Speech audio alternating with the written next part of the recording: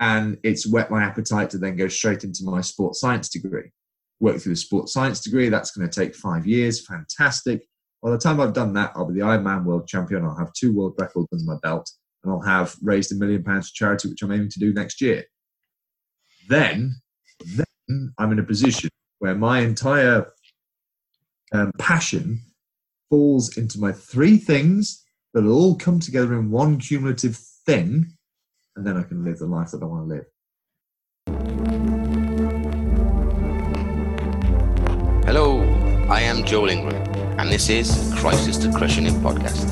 Let's dive into this week's talk, and I'll help to increase perspective, expand perception, and allow you to change your reality. Enjoy the show.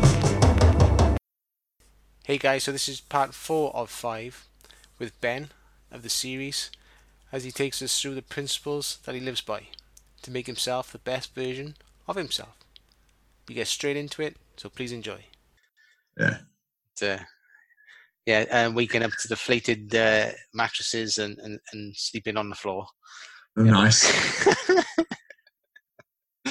But it was warm. Even though it was hurricane winds and lashing down, it was still good fun. So yeah. You know, that's good. So how's the training going? Yes, good. On track. Started new block a couple of weeks ago. So no, it's good. We've got a bit more mileage in. Got a few big runs coming up now to get training for Cape Wrath proper. So the Glencoe Sky Race is in 5 weeks, I think now. And then I'm potentially, I don't know what to do next weekend. Next weekend, I'm either going to go and run the West Highland Way, which is 96 miles, or I'm going to do a ridge run on the Isle of Skye. It's been on my bucket list for quite some time. I don't think it's been done yet, but I need to have good conditions for it.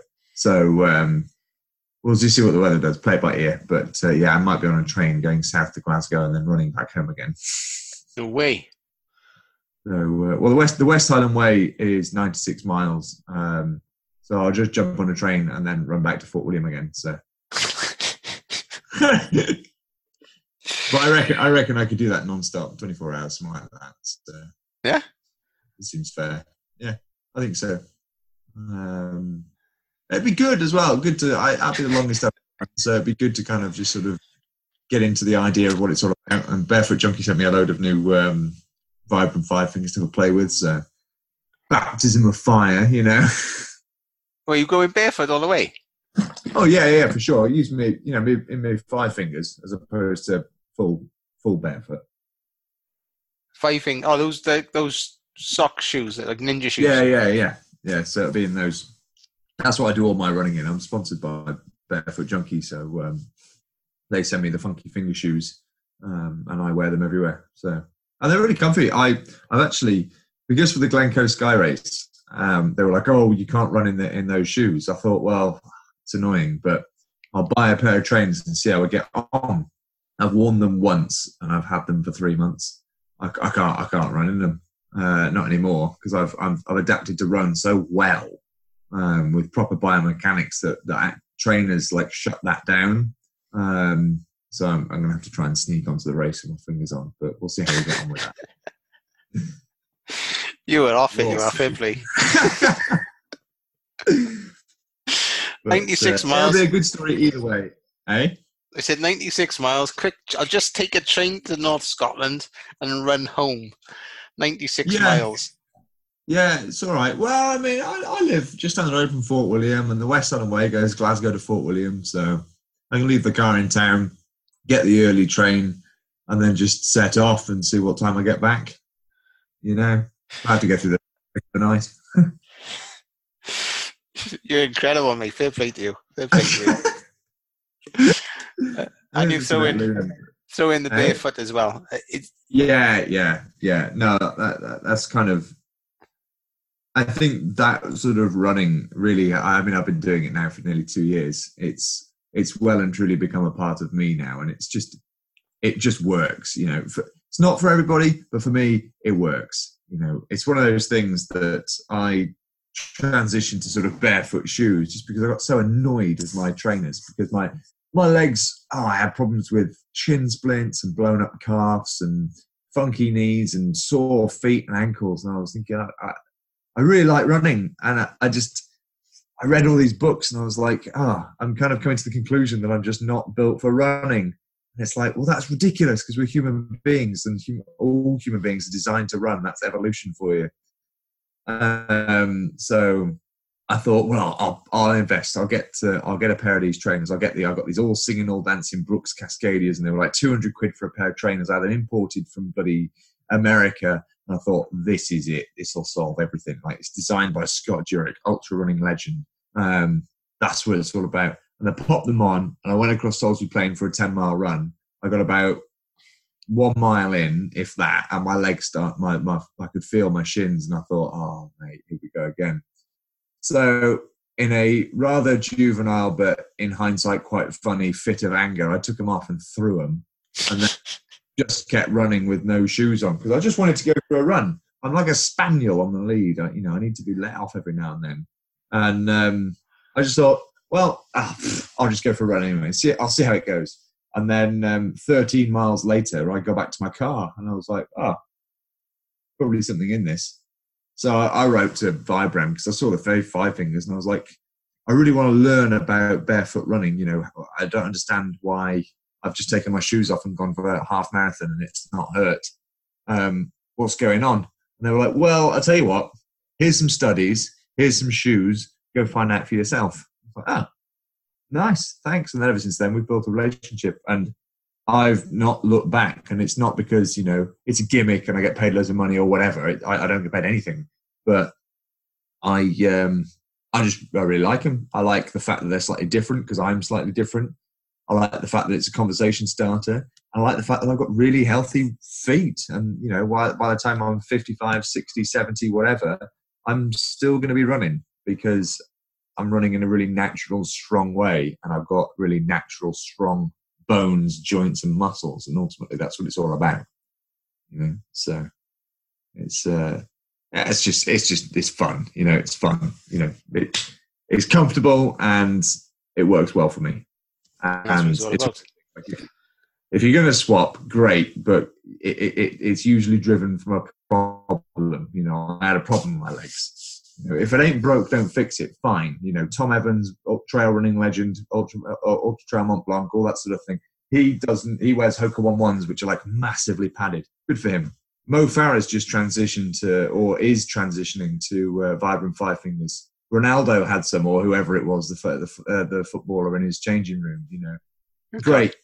To something they're starting to wake up to this idea and learn more about it. Fantastic. If you don't, fantastic. If it works to wear really padded shoes, great. But if there's a problem, whenever I teach anyone to run and there's an issue, the first thing we do is take our shoes off and go on a treadmill. Okay. Shoes off and run. Funnily enough, it hurts to run incorrectly because you've got bones and stuff and things called nerves that go in direct contact with the floor, not with that much padding, So as soon as you take your shoes off and run, you automatically run perfectly. So, nearly that. Okay. How can we not know that then? Sorry? How do we not know that?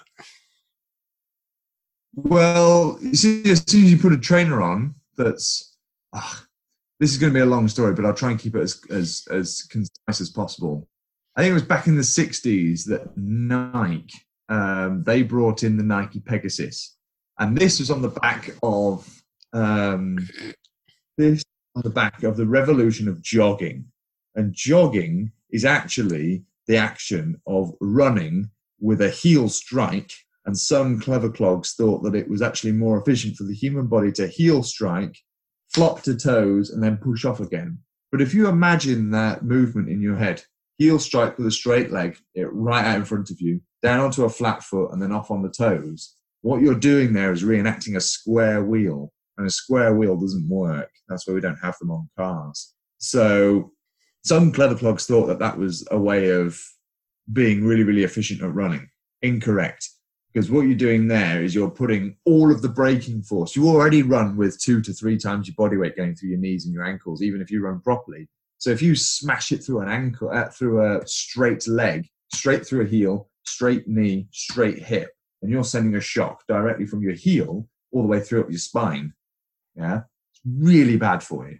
So people thought, right, well, this is obviously bringing up injuries. So what we need to do is we need to put padding under there, because it's obvious that heel striking is the most efficient way of running. Incorrect. So we need to aid that by putting padding under one's heel. Put loads of padding onto a heel. Then comes into the age of, like, you know, the weird, like, banana-shaped shoes, the, like, Skechers rolly things. Yeah. Well, that's encouraging that again. But that's adding even more padding. And all you're doing there is you're just adding and adding and adding and adding and adding. And then not many people really are actually stripping back to the bare basics to understand what's going on. It's like trying to fix a car by crashing it into Halfords and bolting everything onto it, rather than actually getting your fingers inside the engine, your head in there with a torch and seeing what's going on. You need to scrape back to the basics to understand what's happening with a car, to realize why it doesn't start. You need to strip back to the basics to somebody's running to understand why they've got pain in their knee, in their lower back, in their ankle, in their God knows where, you know. It's exactly the same theory, I guess, as physiotherapists. When they see a patient and they're like, oh, right, well, you've got a pain in your calf. It's probably not your calf. Well, have a look at that. Your calf is fine. Now we'll address your back. They don't just go, right, calf, we need to do some rolling on that. We need to do some this on that. We need to do that on that. No. They'll strip it back to basics and understand how the human body works, and then they're able to fix that person. So the problem with that is then you've had this revolution of going minimalist, and that lasted a little bit, and that's when Vibram Five Fingers came out, and they thought, oh, very good, and then somebody took them to court because it didn't. What was it now? I think they said it didn't. It caused them an injury, so they took it to court or something like that. It was, on its bottom line, a complete bullshit story. They're the sort of people. It was the same sort of lawyer that took Red Bull to court because a can of Red Bull didn't give them wings. That sort of bullshittery. And you know, and then you have padded trainers coming back and all this sort of bullshit. And it's marketing, and then selling that fools us completely. It just didn't work for me because I kept coming out in injuries. I've probably got quite sensitive legs. I don't know. And then you find it yourself, and now all of a sudden I'm a strong runner. So, take from it what you want. But like I said, if you're fine and you've got no pain, then great. But if you've got issues with your running, if you're not feeling like you're running to your full potential, pun intended, or you've got some form of injury, then chances are you need to strip back to basics.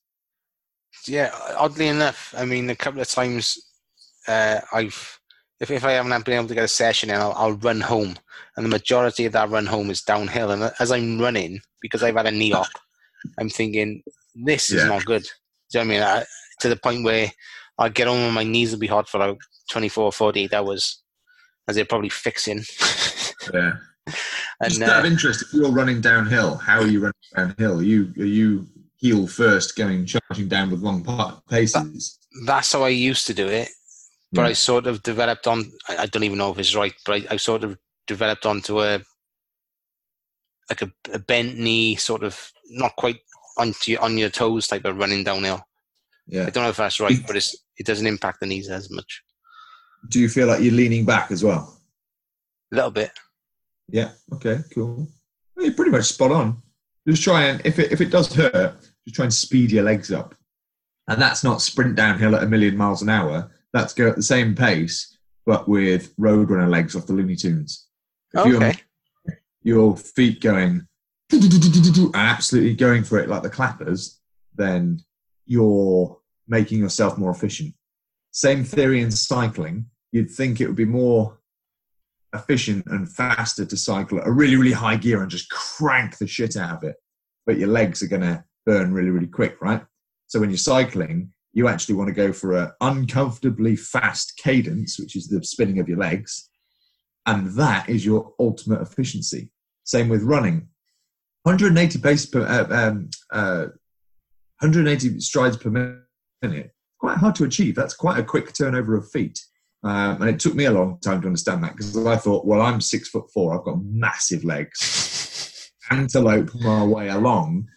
But if you think the longer that stride, the longer that leg is under tension, and you have something called time under tension. Yeah. The longer under tension, the more work that muscle is putting in, right? If you shorten that pace, less time under tension, less work done by the muscle, more efficient, I can run longer. Same going down, Looney Tune legs. Same going uphill, Looney Tune legs. As soon as you can turn your feet over really, really fast and maintain the same speed, that's where you lean back and stand upright and make sure you're still under control, then you become more efficient. And it's just so much easier on the body, especially downhill. If you increase that stride, you end up putting more force to that stride. The idea of going with a shorter pace, essentially you're trying to keep yourself like boiling water. You're constantly in motion at a fast pace, and then you can kind of go downhill with less impact on each leg. Don't you like the way I used to run? I'd always be to put those shoes on you got. I just think I'd be in agony running if I hit the stone. See, that's where you really do need to come into doing a good transition with those. Don't do a me and think, I don't need to change anything. I can just put the shoes on and I can crack on and run a marathon. Because quite honestly, I did that going from a Brooks Cascadia, which has about an inch of padding underneath it and has a significant drop. And a drop is a difference between toe and heel. So you'll find that you can have like a 0 drop shoe, which means that there is no difference in height between heel and toe, which is a good thing. 0 drop with low padding is a very good shoe. And it will show you, when you look at a shelf with shoes, it'll say, heel, 3.8 mil, toe 2.3 mil or whatever. That is a drop of quick maths, like 1.5 mil or whatever. So a drop, right? If you go from a shoe that has significant padding to a shoe that has 0 and don't change anything or don't break into it easily, things go wrong. And that's where that person who sued Vibram ages ago was getting in a hiss about, because they were thought, oh, well, these are the best things ever. I'm going to be able to run like Mo Farah, put them on and nothing happened. And, they found that they were getting hurt because stupidly they're thinking, I need to heel strike with Vibram 5 fingers or any form of minimalist shoe. If you heel strike with no shoes on, it hurts. Funny that, we're probably not designed to do it. It takes time to turn. If you heel strike, you're going to have a flat foot because it's weak in the arch. You're not using the arch, right? And if you go to a shoe with no protection and heel strike, you'll automatically move to a forefoot or a midfoot strike. Okay, so you're using the sort of balls of your feet, not necessarily on the tiptoes, but the balls of your feet. Right. And the arch will start to contract. The idea of an arch, if you imagine an arch of a bridge, yeah, right, you've got several blocks that are all specifically shaped, right? Where is an arch most strongest? Most strongest? Yes. In the middle, it was all compressed. Exactly. Because, like you just said, it's more compressed, right? If you have an arch, a perfect arch, we couldn't design a better arch on your foot, which we do, and then you put a nice support underneath it, what happens to that arch? Becomes weakened. Exactly. No structural engineer in their right mind is going to put a pillar in the middle of an arch. They always put it either side of an arch because an arch is strongest when it's got weight on it. Same with your foot. So why do we put inner soles that push up into our arch and feel all close and cozy when all we're doing there is negating the need for muscle? You take that away, that muscle has to develop again because that will have gone. It's called atrophy. So you now have to build that muscle up again. I tried to go straight into these shoes without any transition. I ended up breaking my foot because I had impact injuries and bits and pieces. But I thought I'll just keep going through it anyway. And that was my body reacting to the fact that we hadn't transitioned. And it was a case of, well, man, we're trying to still do, 150 running miles a week. It wasn't an insignificant amount of running without having changed. And I've got in there with ultimately very weak feet. And that's what happens when you're getting weak feet. Now, that's not to say that it's a terrible idea to transition to barefoot running. It's a fantastic idea. But when I teach people and show people to do it, it takes 6 weeks, at least 6 weeks. Is it? And staying with your trainers, and then every other day maybe go to a football pitch and take your shoes off and just go for a run on nice, dewy grass that feels amazing to run on, and your feet will thank you for it. You know, we're not going onto broken glass and trails straight away. That comes later. But you just enjoy the fact that your feet are enjoying a bit of freedom. Yeah. And let them do the job. There's a direct link between sole of foot and tip of brain through your central nervous system.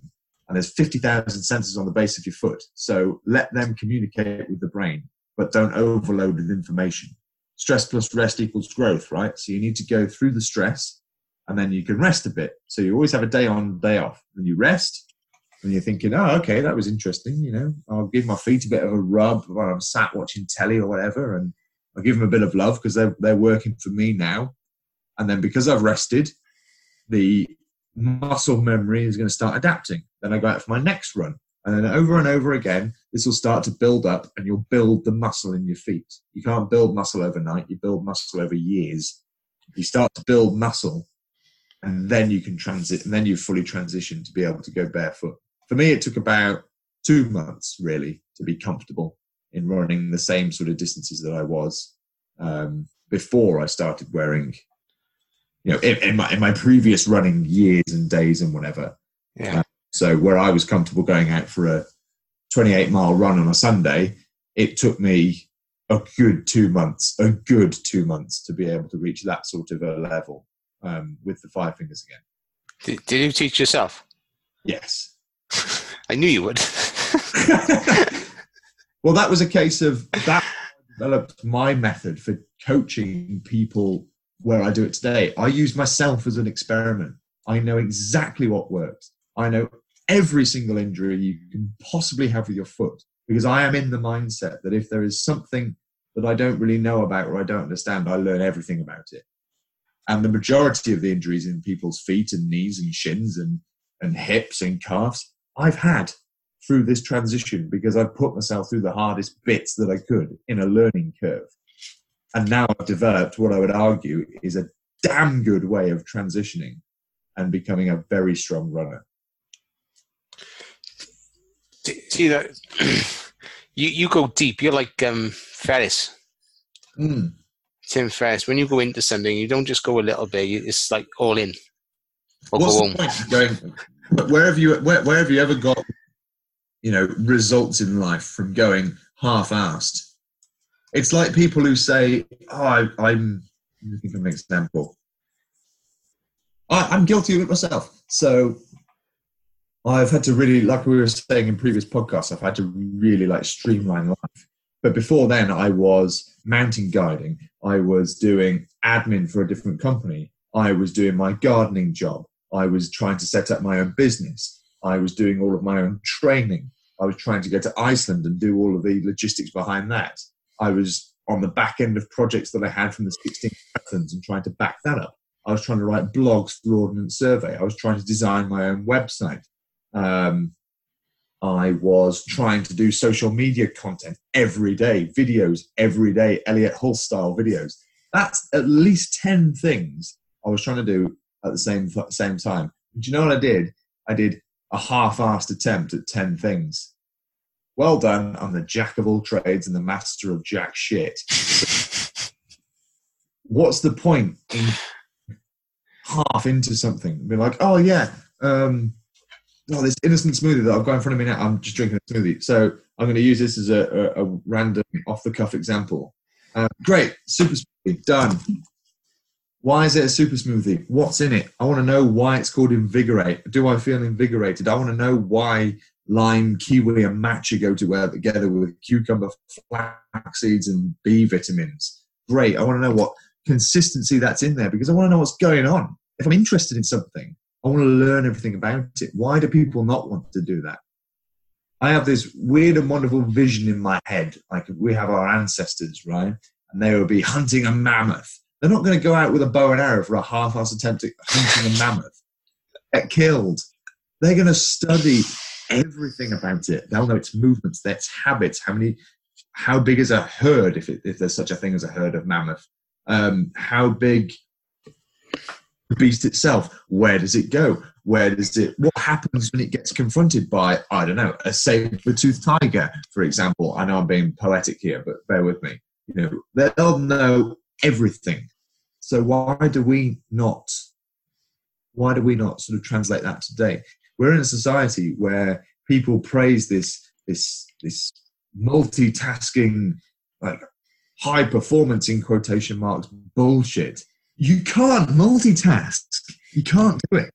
Yeah, you can walk and breathe, but you cannot do 2 cognitive tasks at one time unless you're an Apache gunship pilot, in which case you can have one eye that looks in one direction and one eye that looks at a different direction. But that takes years of training, because I know Apache pilots and they're weird. Very, very, very, very rare thing to get who can move their eyes in different directions. You can't do 2 things at once.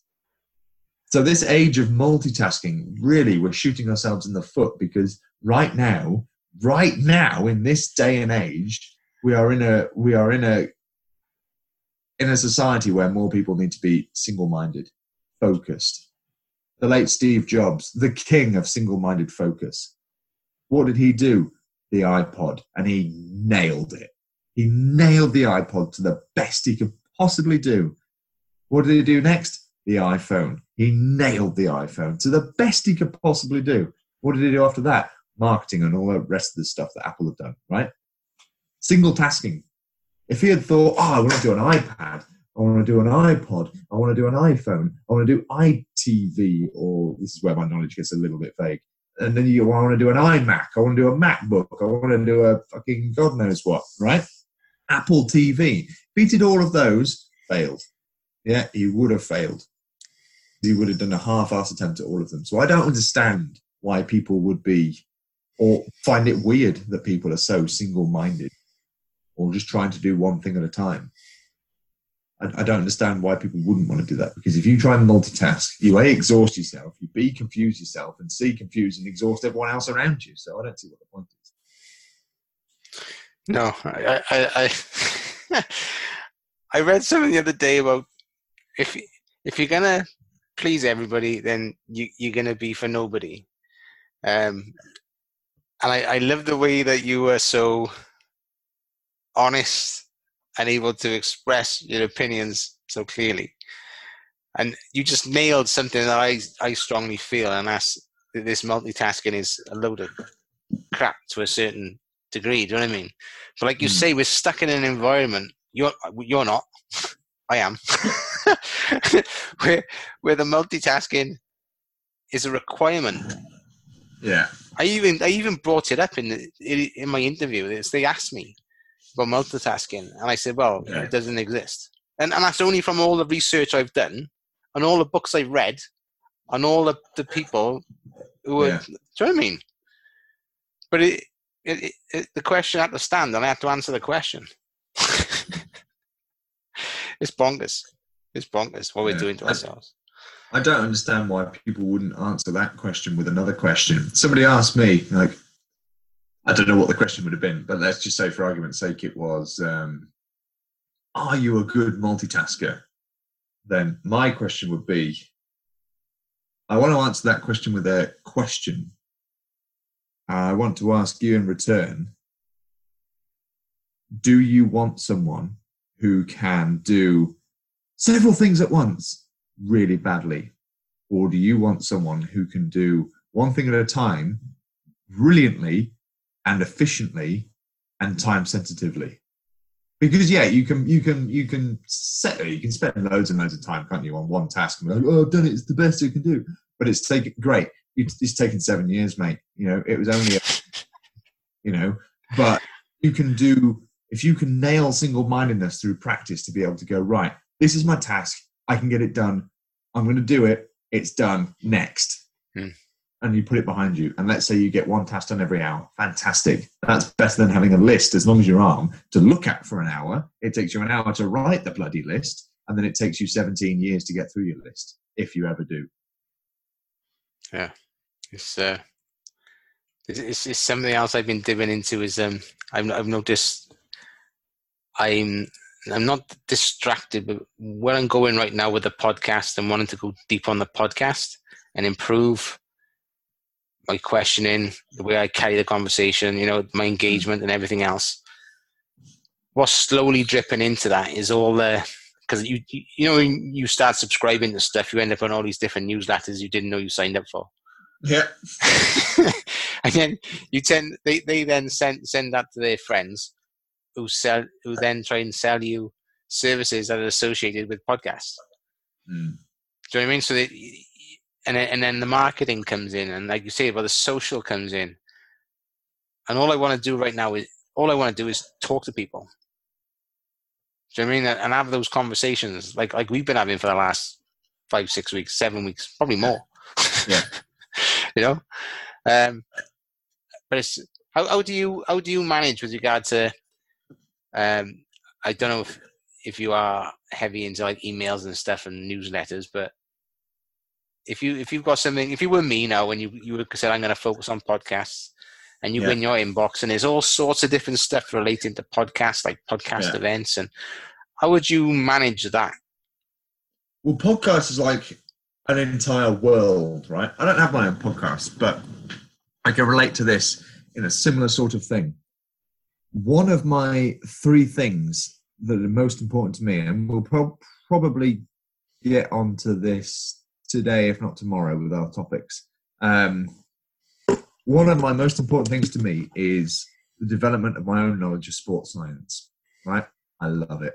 I love sports science. I love geeking out about facts, figures, studies, theories, and then putting them to the test and seeing what happens when I try them. I love it. I used to subscribe to, or I had a subscription. My inbox was exactly the same as yours with a different topic. I would have studies from ultra runners. I'd have emails from Uphill Athlete. I'd have emails from Elliot Hulse. I'd have emails from Ross Edgley. I'd have emails from this newsletter, from that newsletter. I want to learn about this bit. And then there'd be nutrition, and then there'd be anatomy and physiology, and then there'd be like physiotherapy, and then there'd be all this sort of stuff. It's all related to sports science, but I can't learn it all at once. So I unsubscribe to everything. And I still do. If there's random emails, I'm just like, why is that being sent to me? I go through and unsubscribe it. And I recommend people do, because otherwise you end up, it's a full-time job going through your inbox. Because the amount of things you have to put your bloody email address in on websites these days just to do something is ridiculous. So I then sat down and said, right, I really want to learn sports science. I know where I want to go with it. It relates perfectly to the challenges that I do and the adventures that I go on and the sporting achievements that I want to achieve within my future. Again, we might come on to that today, if not tomorrow. I know where I want to go, but I know that I can't do everything today. The problem with everyone in today's society of multitasking and do everything now is it's exactly that. Everybody needs to multitask to get several thousand things done at once now. Needs to happen now. Everything needs to happen now. I don't understand why. I think, yes, we're in a world that's very, very fast paced, but I think we just need to kind of slow down and start concentrating on jobs a little bit more. Otherwise, you're going to be really quick at doing shit. So I broke down my goal as to what I wanted to do. Your goal is your podcast and absolutely nailing your podcast. So what's the most important thing about your podcast? You just told me it's talking to people. Great. Nail the conversation. Understand neuro-linguistic programming. Communicating to somebody right at a basic level. Being able to ask people the right questions. In my previous job, I was an interrogator. So you're asking these open questions. Oh, tell me about this. What do you think of this? Tell me more about this. Explain this. Because then you do exactly what you have been doing, because you're very good at it. And you then get me to go off on a little rant, and I go on my little rant, and then you have the little affirmative questions, the yes and the no's and whatever's, just to make sure that you're on the right lines, because then you've got to follow on what these people are saying. Basic questioning.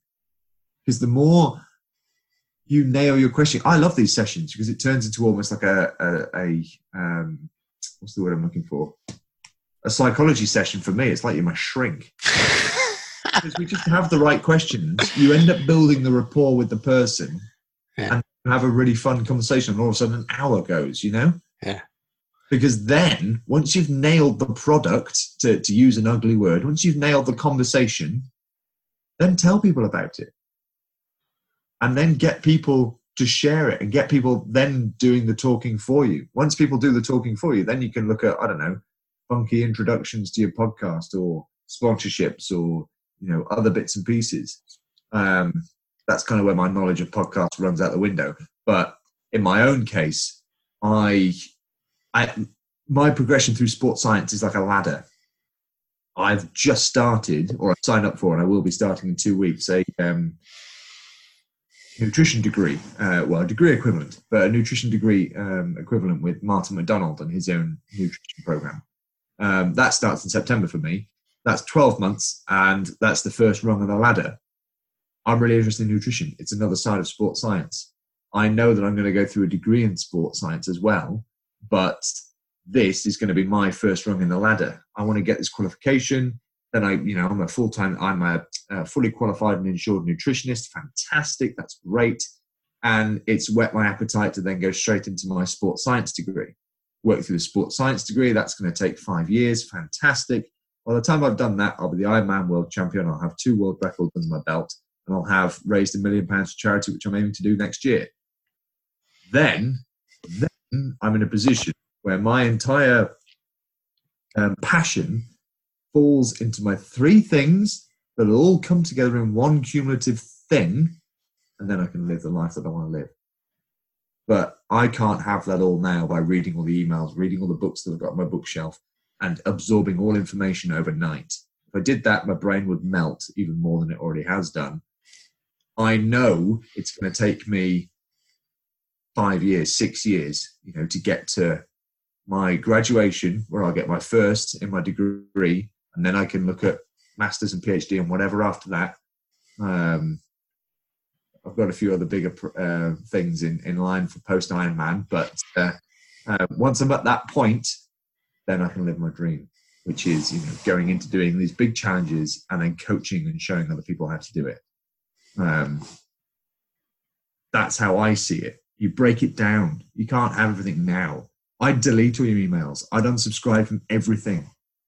You'll probably forget half the emails you've got, and you'll end up resubscribing to those important few. It was what's his name? No, it's gone. Never mind. I'll tell that a different story. I'd unsubscribe them all, because at the end of the day, you're going to end up thinking, right, I'm on this conversation, blah, blah, blah. I'm trying to nail the conversation. I'll subscribe to this email because this looks like really good help for that specific task at this specific time right now. We're not multitasking. We're single tasking. How do I talk to somebody? That's a good email. I'll get that. It's toilet reading every Monday morning or whatever. Fantastic. Toilet reading. And then you'll realize, oh, hang on, I think I was already subscribed to that once upon a time. Great, I can come back to it. It's obviously important. I'll read it. And then once I'm moving on to the next thing, because I've nailed the conversation, I'll unsubscribe from that because I don't need it anymore. You subscribe to everything comes to a phone. It's ridiculous. But it's time to start using that and controlling it rather than it using you and controlling you. How did you develop that awareness, though? Because that's something that's cultivated, or is it just the way you've always been? Because I see a lot of people struggling with this. I found myself. What's the best way to describe this? I became aware of that when I became aware of what it is I wanted to do. I know what the 3 things are in my life that I'm aiming to achieve. I know that I will be the Ironman world champion in 2022. I know that I'll be graduating with a first from a sports science degree in 5-6 years' time. And I know that I'm going to have a damn good relationship with my girlfriend at the moment. We will soon to, become fiance. Oh, congrats. Those are my three things. Soon to be. You'll have no idea when it comes. Is she in the room? She's not in the room. Those are my three things. And I know that on the day that I cross the line on the Ironman World Champs, that Laura's going to be stood there with a coconut in her hand, and I'm going to be 75% the way through my sports science degree. Everything will culminate on that one day. Because I have that laser focus on what it is I want to do. That's the first stage of anything. What the hell do you want to do? Because I know that, now I can start cutting away all the chaff and all the crap that I don't need to understand. I don't need to be a physio overnight. That might come later in life. But I've got a book over here that's got a bunch of tabs all over it that will do for my physiotherapy hunger. I don't really read it that often. Why? Because I outsource everything. I look at that if I've got a specific pain in my knee and I've been like, actually, I'm not sure what that is. And I'm interested, so I'll have a look. It'll take no longer than 30 minutes. And I'll think, okay, that was satisfactory. The rest of it, outsourced. I've just paid for some health cover and some bits and pieces. And that health cover actually allows me to have a dietitian, a physiotherapy, a sports therapist, and you can do all the acupuncture and bits and pieces. Fantastic. That's covered. I don't need to worry about it. I'm going to be starting my nutrition degree, so I don't need to be worrying from September about all of the other sports sciencey stuff that I'm desperate to get my teeth into. I can read to my heart's content right now up until the point that I start that nutrition degree, but I start the nutrition degree and I learn about nutrition. I don't start the nutrition degree and learn about the specific adaptation to imposed demand and Soviet-era general physical preparedness. You laser focus yourself, and you only really become aware of the fact that you're being swamped with information at the point where you understand what it is you want to do. Being swamped with information before that point is not a bad thing, because you've got to dabble in stuff, understand what it is you like doing. Ironman wasn't on my radar 5 years ago. So I've dabbled a little bit for the last 5 years. And now I've found that focus in all that dabbling. And now I've unsubscribed from everything because I don't need bullshit in my inbox. So I get like 5 emails a day. It's great. Everything else is unsubscribed or redirected or deleted or answered or whatever. Dabble for as long as you need to find and understand who you are and what you want to do. But understand that in trying to find that answer, yes, you need to accept external inputs, but the answer ultimately will come from inside yourself because you need to understand who you are. If you're pretending to be someone else, like you could say that when I was in the army and I was trying to join the SAS, I had my heart set on it. I was everything. I was full, single-minded focus, everything to do with selection.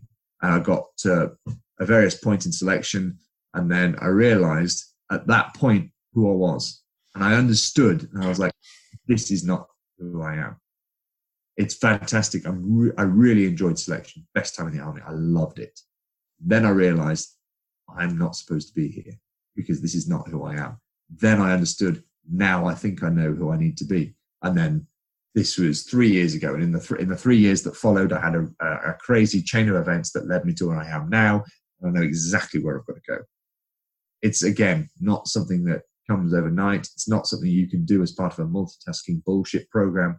It's something that you need to put time aside and understand, and then outsource the rest and get help.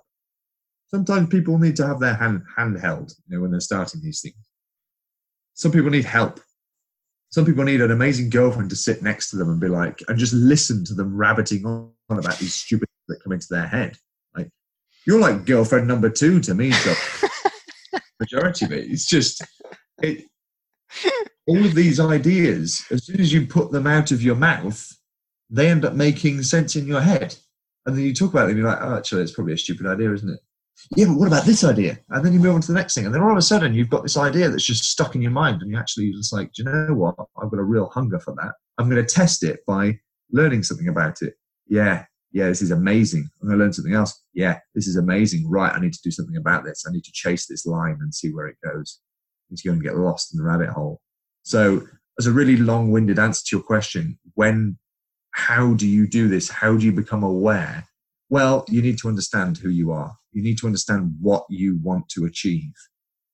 And there is no best way to find this. There is no 5 steps to this. There is no, it takes as long as it takes. And it is only found by you, the person. If you're looking for it from help from other people, I don't think you'll find it. If you're looking on the internet for what you want to be, you definitely won't find it. It's spending time alone, and it's dabbling in things that you think you're interested in to then find what you know you're interested in. And I found just spending a lot of time on my own and just listening to things that were relatively interesting to me, that I found it was actually an audio book that was talking about Iron Man. And I was like, I want some of that. Oh, I might have a look at that. And then I started looking into it a bit more, and I was like, I'm hooked. And then I thought there's a very real possibility that with this crazy method and thinking that I've got behind my training and my love of sports science, that there is a weird and wonderful way that I could achieve the world champs and go big with a goal. And that was only through spending a bit of time on my own and understanding what it is I needed to do. And that comes back, it's not just me gubbing off about this. Look at Tony Robbins. Tony Robbins is a man who has 54 businesses and is worth $6.5 billion. He is a man that when he was 17 years old, he was known as the Wonder Kid. He has spent 42 years now. I think he's like, is he 59 now or 60, something like that? Anyway, he has spent the last at least 40 years of his career doing exactly this, teaching people to find out who the hell they are.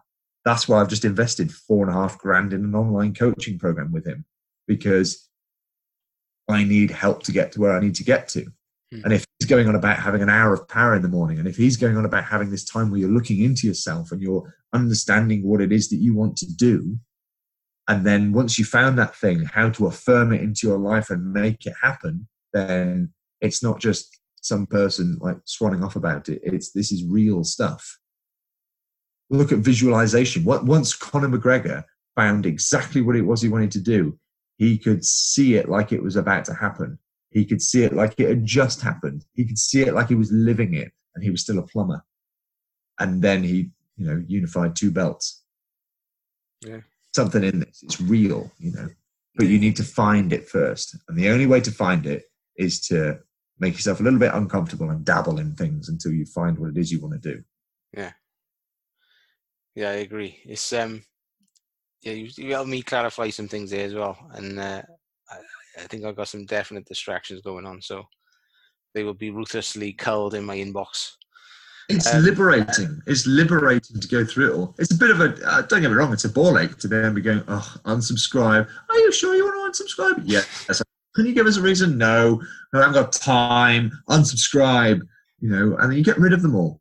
But as soon as it happens, the next day you'll have 4 or 5 less emails. Next day, 4 or 5 less emails. By the end of the week, you'll have 4 important emails. One will be from your mum, the other will be from your bank, and a couple will be subscribers or whatever, Then you've got less reason to look at your phone. You've got less distractions. Then you can concentrate on what your number 1 thing is, or what your 3 things are. It was Darren Hardy, who he's the editor for Success Magazine. He was going on about your 3 things. And I thought, 3 things? I've probably got like 12. And then I started thinking about these things. And I was talking to you before. Guy I work for, which will be a to come in later, offered one of his projects to me. He said I should be the business owner of a farm shop restaurant up here in Scotland.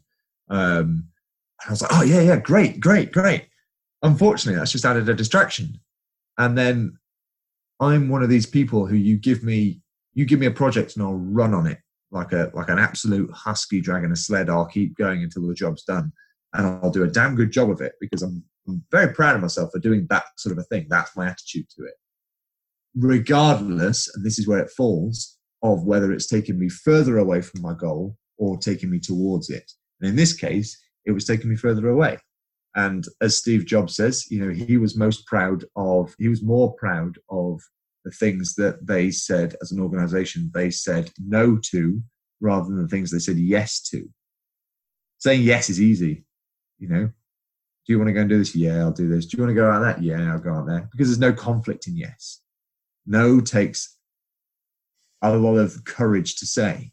Yeah. And no is an empowering realization that you don't want to do something that's not on your radar or on your path. So I've turned down that offer because it's taking me away from where I want to be. Well, I haven't. I will be. I haven't told him yet. I'm waiting for the right time. The irony is, and I think we can probably bring in today's subject of doing something dangerous into this, is I realized that I needed more time. For me to do my stuff, my time is more valuable to me than money. And then again, to quote Darren Hardy, if you have in mind, I don't really think that much about money. I want enough money to be happy, fine, but or comfortable rather, fine. But if you have in mind an ideal salary that you want, let's say £100,000, right? You get £100,000, and then you divide it by the amount of working hours in a year. You end up with £150 per hour. Okay, so your time is worth £150 per hour. Guaranteed, you're probably not earning £150 per hour. I certainly am not even a fraction of that. So I realized I needed more time. I need more time to study. I need more time to get my life in order. I need more time to train. And then I can cut away even more chaff, including my job, to then be able to get the work done that's important to me. And that meant trying to put my hours down. But I'd also incorporated a health cover, which, I'm in quite a hazardous job, and I needed to up my rates. I tried to up my rates to the man who I'm working for now. They fired me. So by the end of September, I'm not going to be in this job anymore. I'll still be living here because Laura and I are living together. But do you know what? It's fine. And then again, people are like, oh my God, but what if I get fired from my job? Right. Welcome to a very, very, very long lesson that I took to learn. And arguably, it's a lesson that's taken me the best part of 10 years to learn. Getting fired from a job is not a bad thing. Hear me out here. To quote Tony Robbins, you don't get your shoulds, you get your musts. I thought that I should have more money. I thought that I should be working less. I thought that I should be doing this and I should be doing that. Funny enough, at the start of the year, I thought I should be training more. I should be spending, a bit more time in the gym. I should be, doing more jobs. I should be making more money. Guess what? None of the above happened. None of the above happened well. I didn't go to the gym. I didn't make any more money. I didn't do this. And at the point of asking for that raise and for less hours, I thought, well, I should be doing this. I should have more money. And then I got fired. You don't get your shoulds, but I must have more time in my diary. I've just been fired. I've got a fuck ton of work, of time. Right? Great. I must have enough money to cover my bills and allow me and Laura to do some stuff together each month. Bearing in mind, we're both earning. Okay? Fantastic. I can get enough work with my trade, or I can see it in my head. And I had to tell myself at the time, I will find work, which is fine, in my own trade, with my own hours, and I'll get the rate that I want. I must have it because I need this to get me up the rungs of my ladder. And all of a sudden, the next day, I had somebody say, "Oh, are you free? I could do with this work being done. I'll tell you what, I'll employ you 2 days a week until you leave Scotland, because I'm in Scotland in like June. We're probably going to move to the lakes or something, but I'll give you 2 days a week until you leave Scotland." Great. Well, that's easy. 2 days a week. That covers all of my bills. Fantastic. Covers all the bills and allows me to, that's including shopping and petrol and all that sort of thing, because I've worked that out to the nth degree as well. So now if I work any more than 2 days a week, that's pocket money. I can put it aside. I can go on holiday with it. I can do whatever I want with it. And my working week from the end of September is 4 days long, and my working day is 6 hours. It's brilliant. I've now got an extra 2.5 hours out of my day, 3 hours out of my day to be able to study. And that's going to be time in the working hours where Laura's not here. There's no distractions in the house. I can lock myself away in my study dungeon, and then I can get my studying done. I can get my training done because I train with Laura because I'm training her up for an Olympic triathlon. We can get the stuff done. I must have more time. I got more time. I must have enough to make sure I can still live, and cover the bills.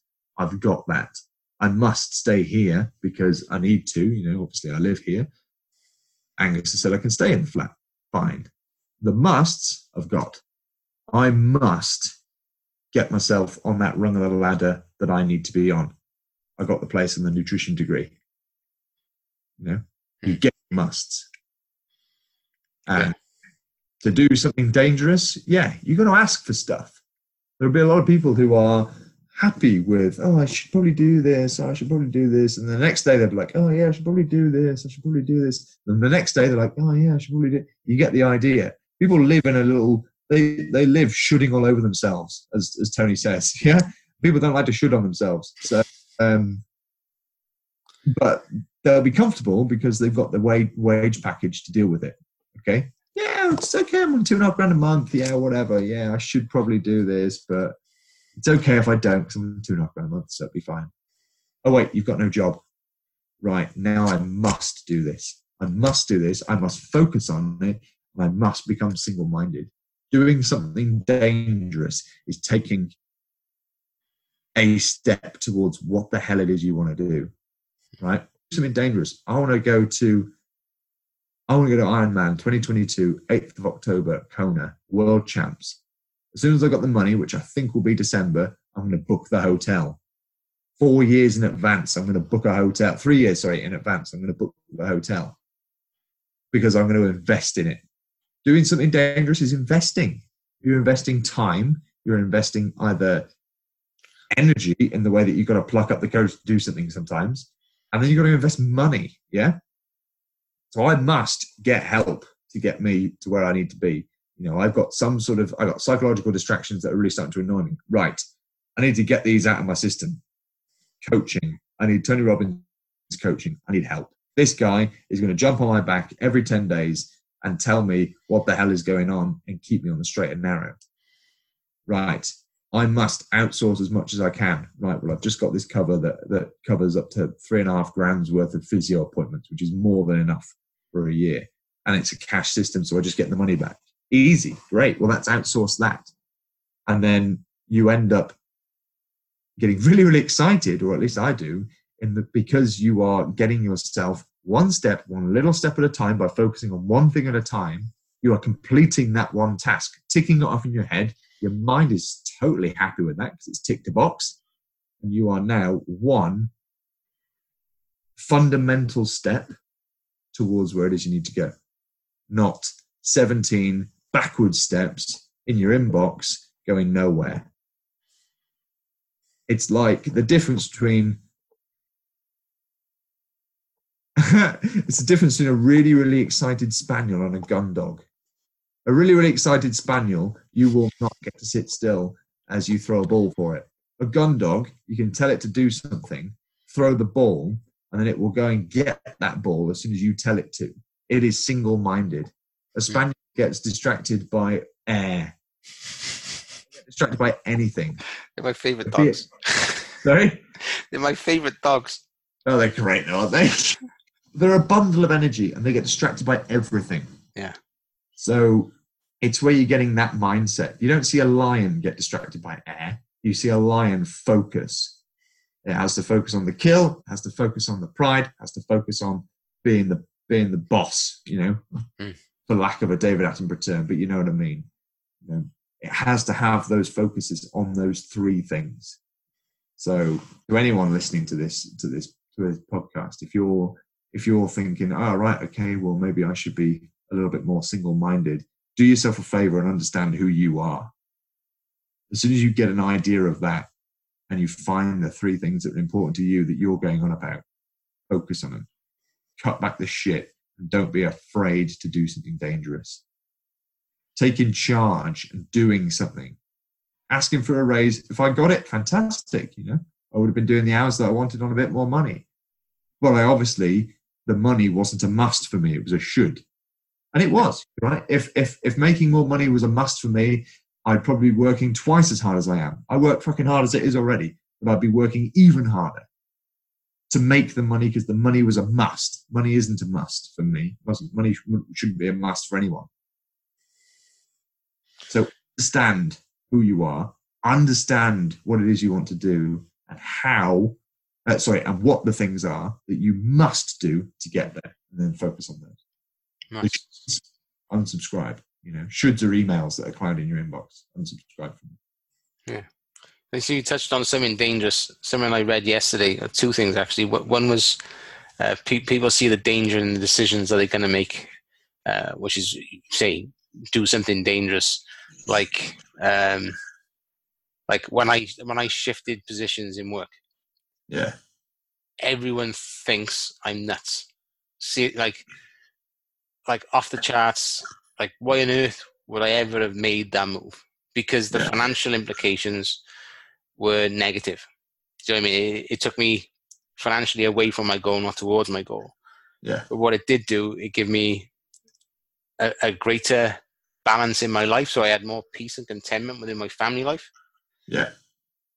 But in fact, it's had multiple knock-ons. It was a massive move.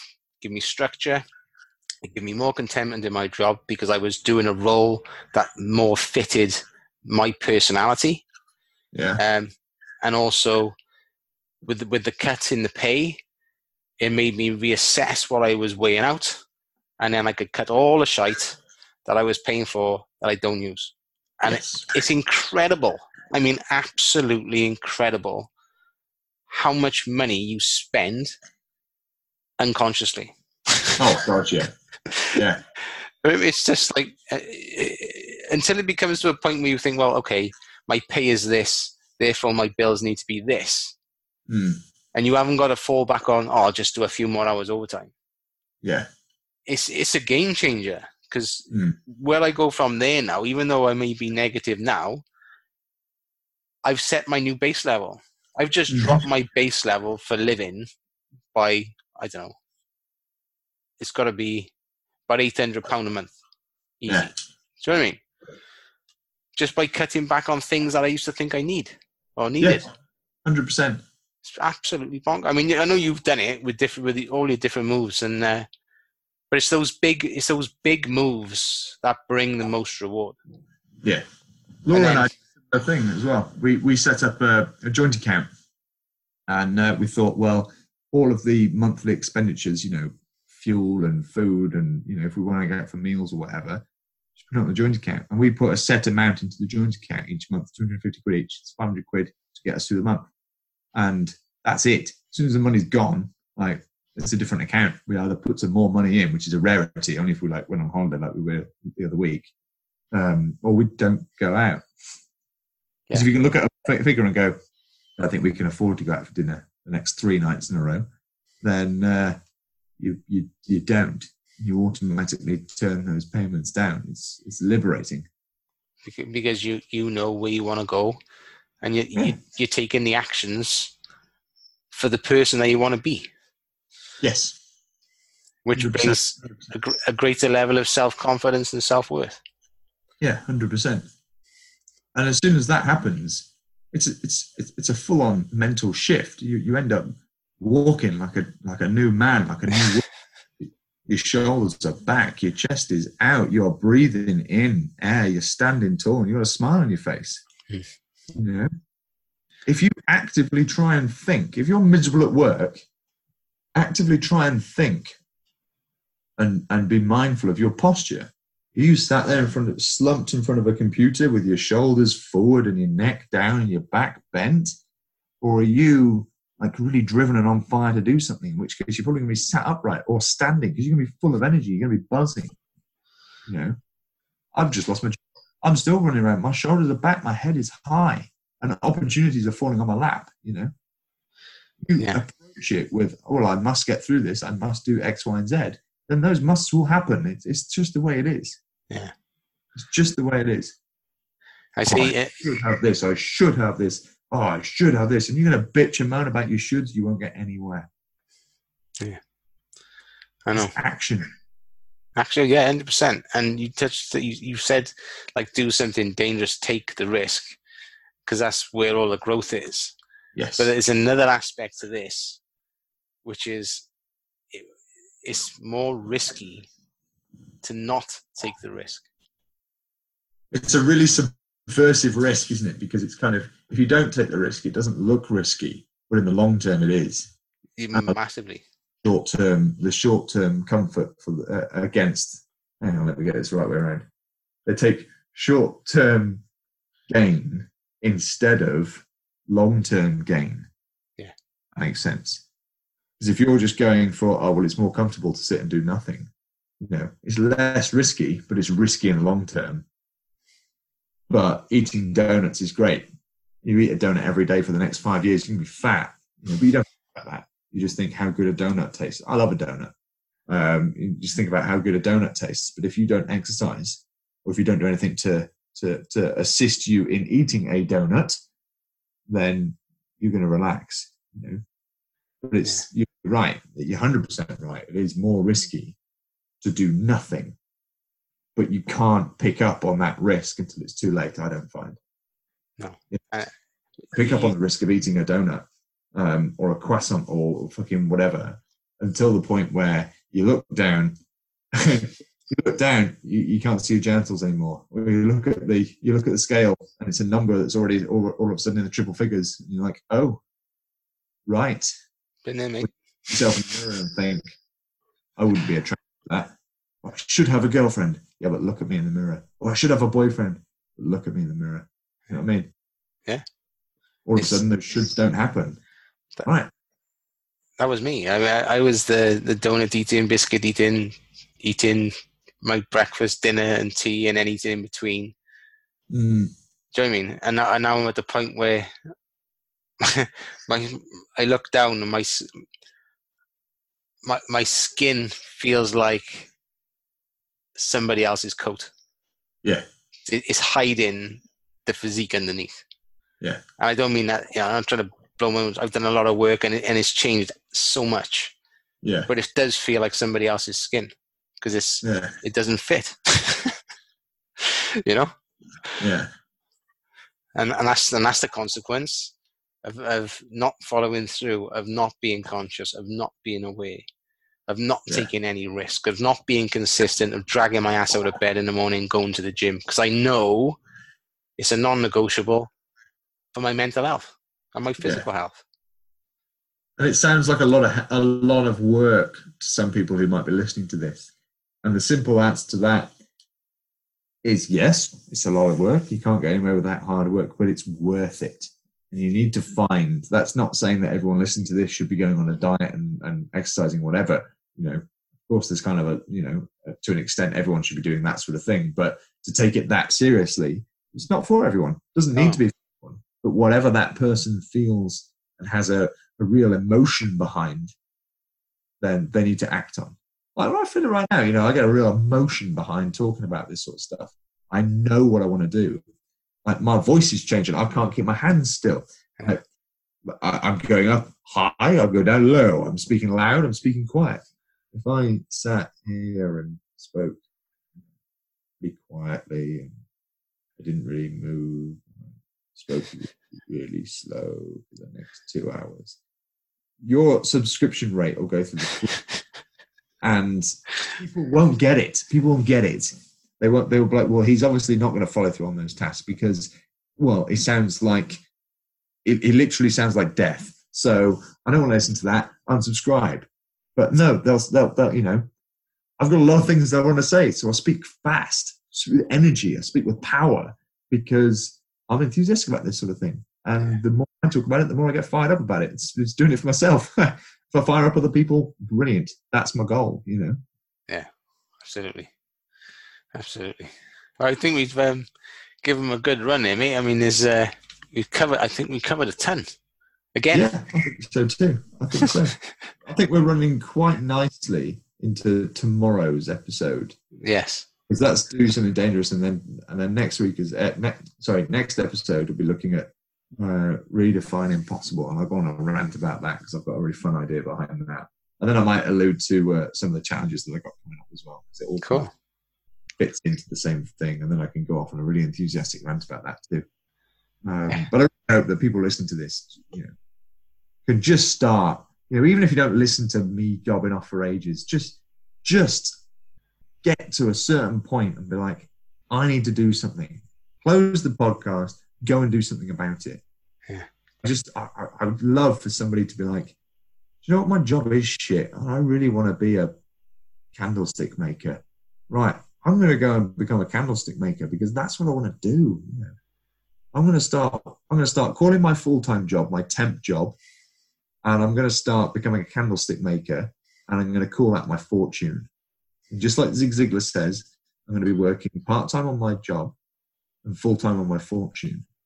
I'm going to work I'm going to be, getting to the point where I can get rid of my job and I can live being a candlestick maker. I can live my fortune. For people to then be able to just be living the life that they really, really want to be living and just doing stuff they want to be doing. It's all possible. I'm doing it. It's ups and downs, highs and lows, whatever. So's life. It's great. And it's so doable. It just pains me to see people who are just sat there, stuck in inverted commas in a job that they just don't enjoy, or, if they feel, I can't take action just now, I need to wait. It's like, no.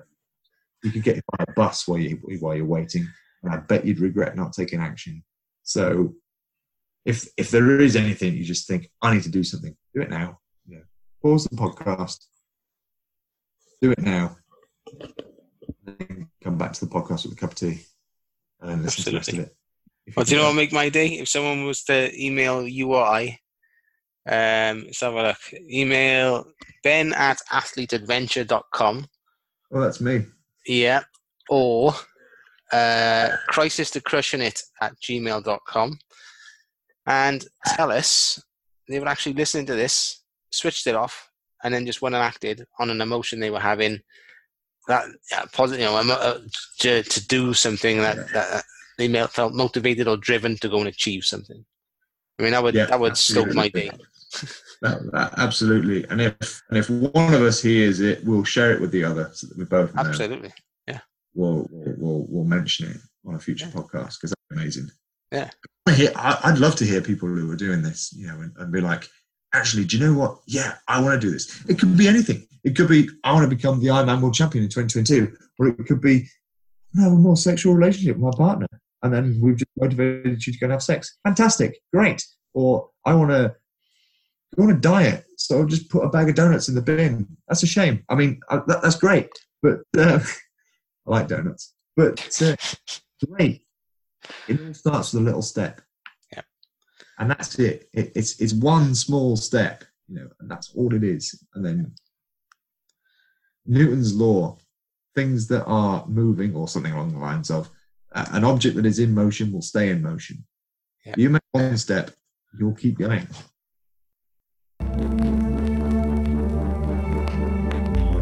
So thank you for listening today. I hope you enjoyed it. My name is Joel Ingram, and I am a certified NLP coach.